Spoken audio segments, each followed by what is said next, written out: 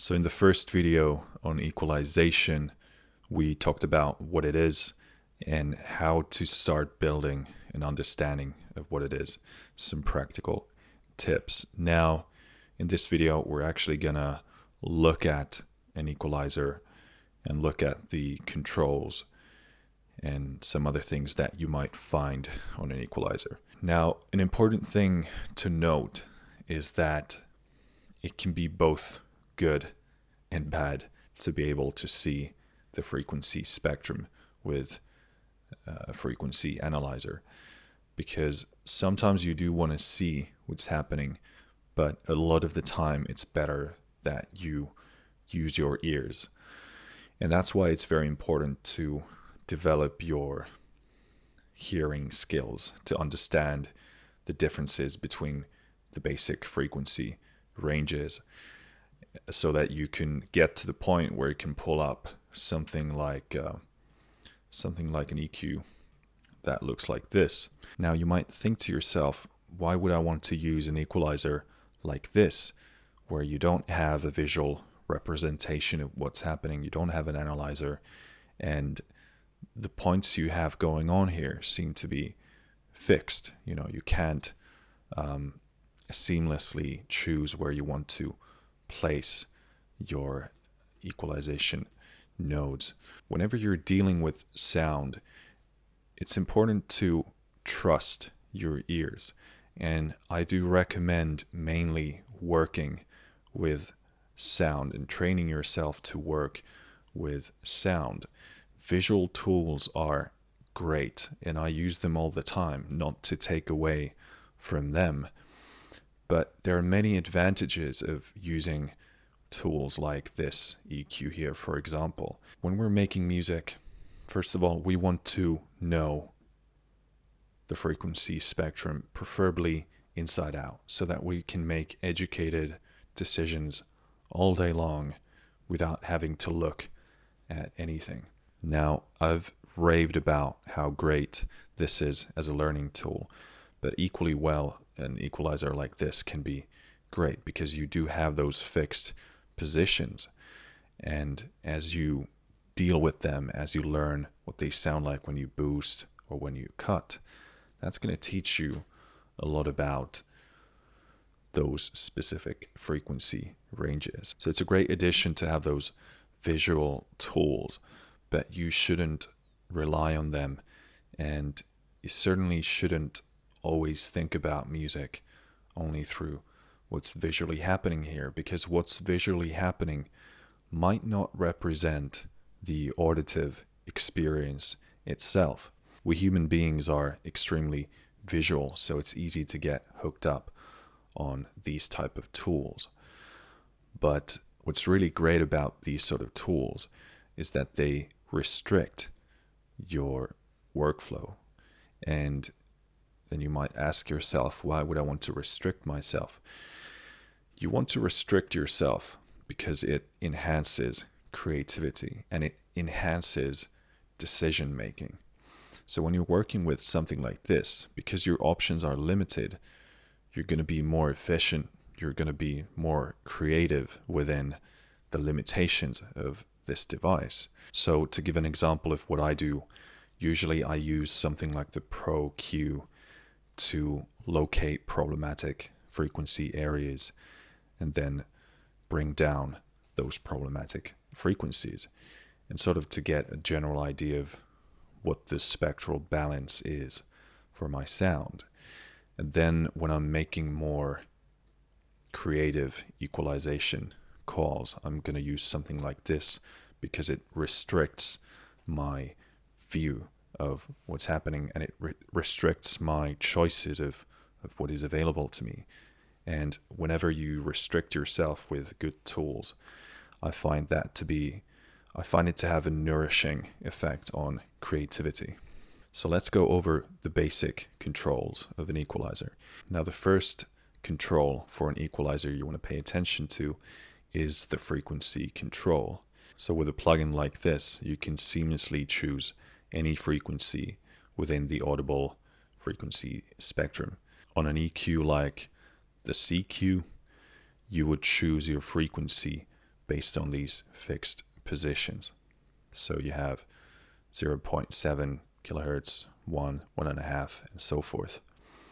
And that's how you would choose your frequencies as opposed to choosing it with a control like this.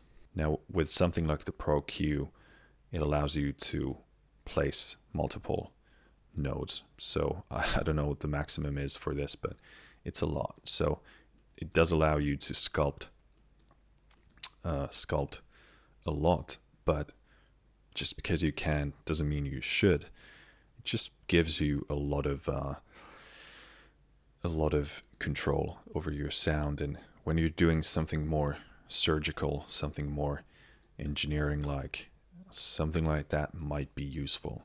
But if you find yourself using 10, 15, 20 different EQ points, there's probably something else going wrong with your process unless you're doing something extremely exceptional. So if you compare that concept to an EQ like this, well, you have 3 different points here. And of course, they are different tools. But if you find yourself doing copious amounts of EQ, then there's something probably wrong with the actual recording.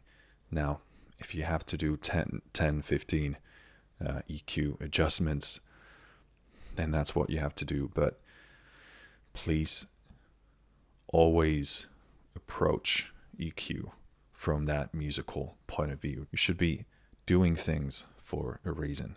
The second control you're going to find on an EQ is gain. And that's precisely what it says.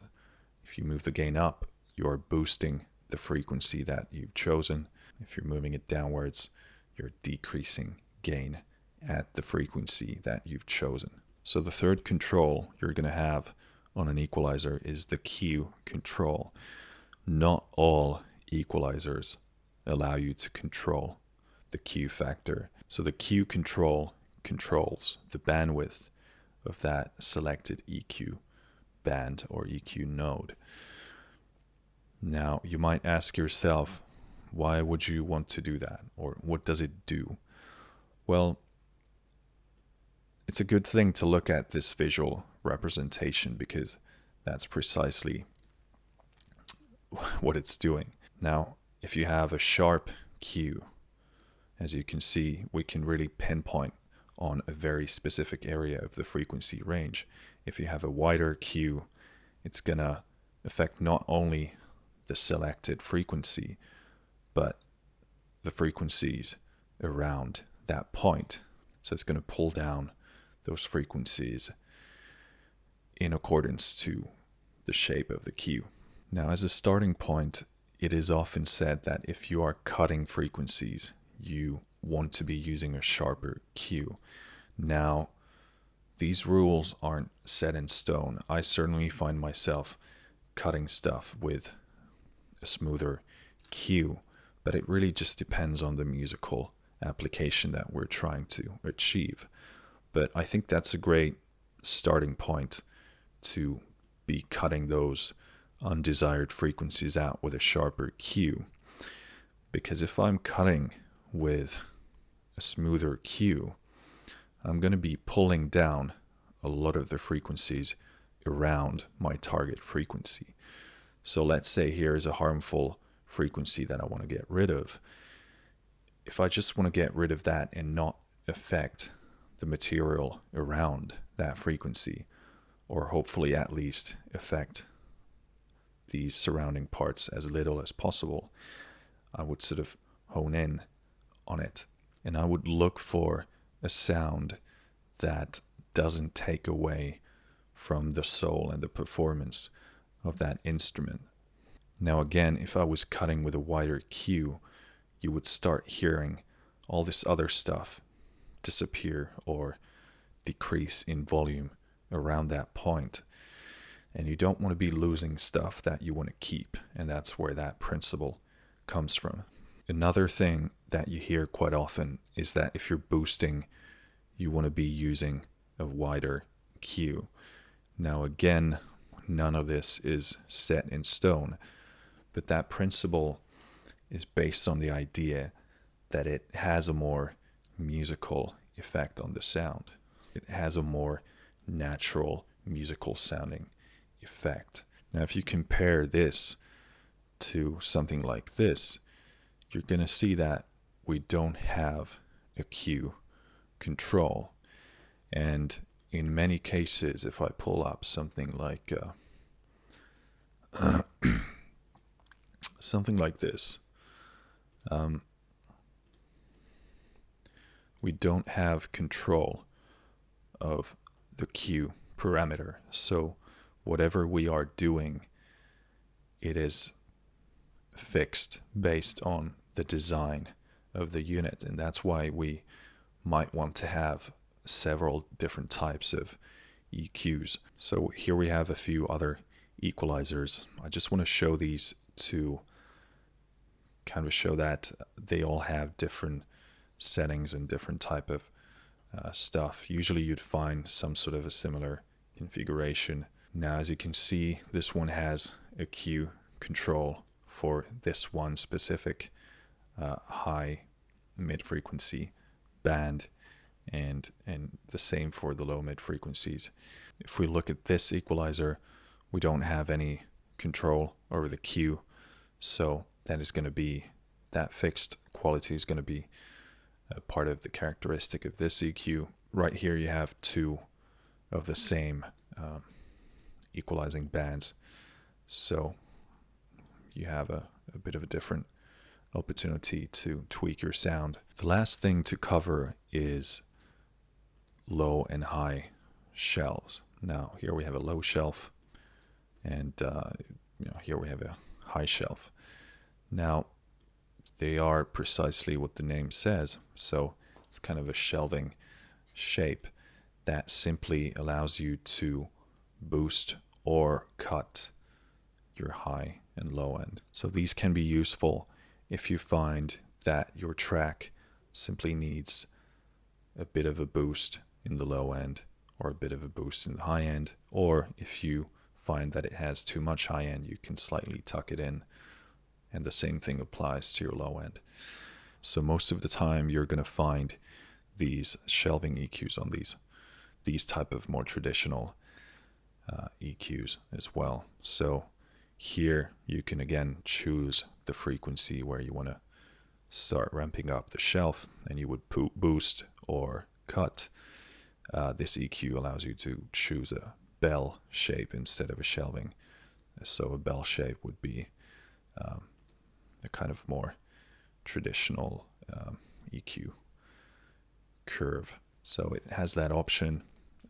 If it's off, then this works as a shelf. And we have our low shelf here, which again gives you that bell option. But you can choose where you want to start ramping up that shelf, and you can cut or boost. This EQ has the same thing going, except you can only boost or cut, so it doesn't allow you to adjust the frequency, so that's fixed. Now again, that can be beneficial from a creative standpoint. At least it allows you to quickly make a decision based on whether it sounds good or it doesn't.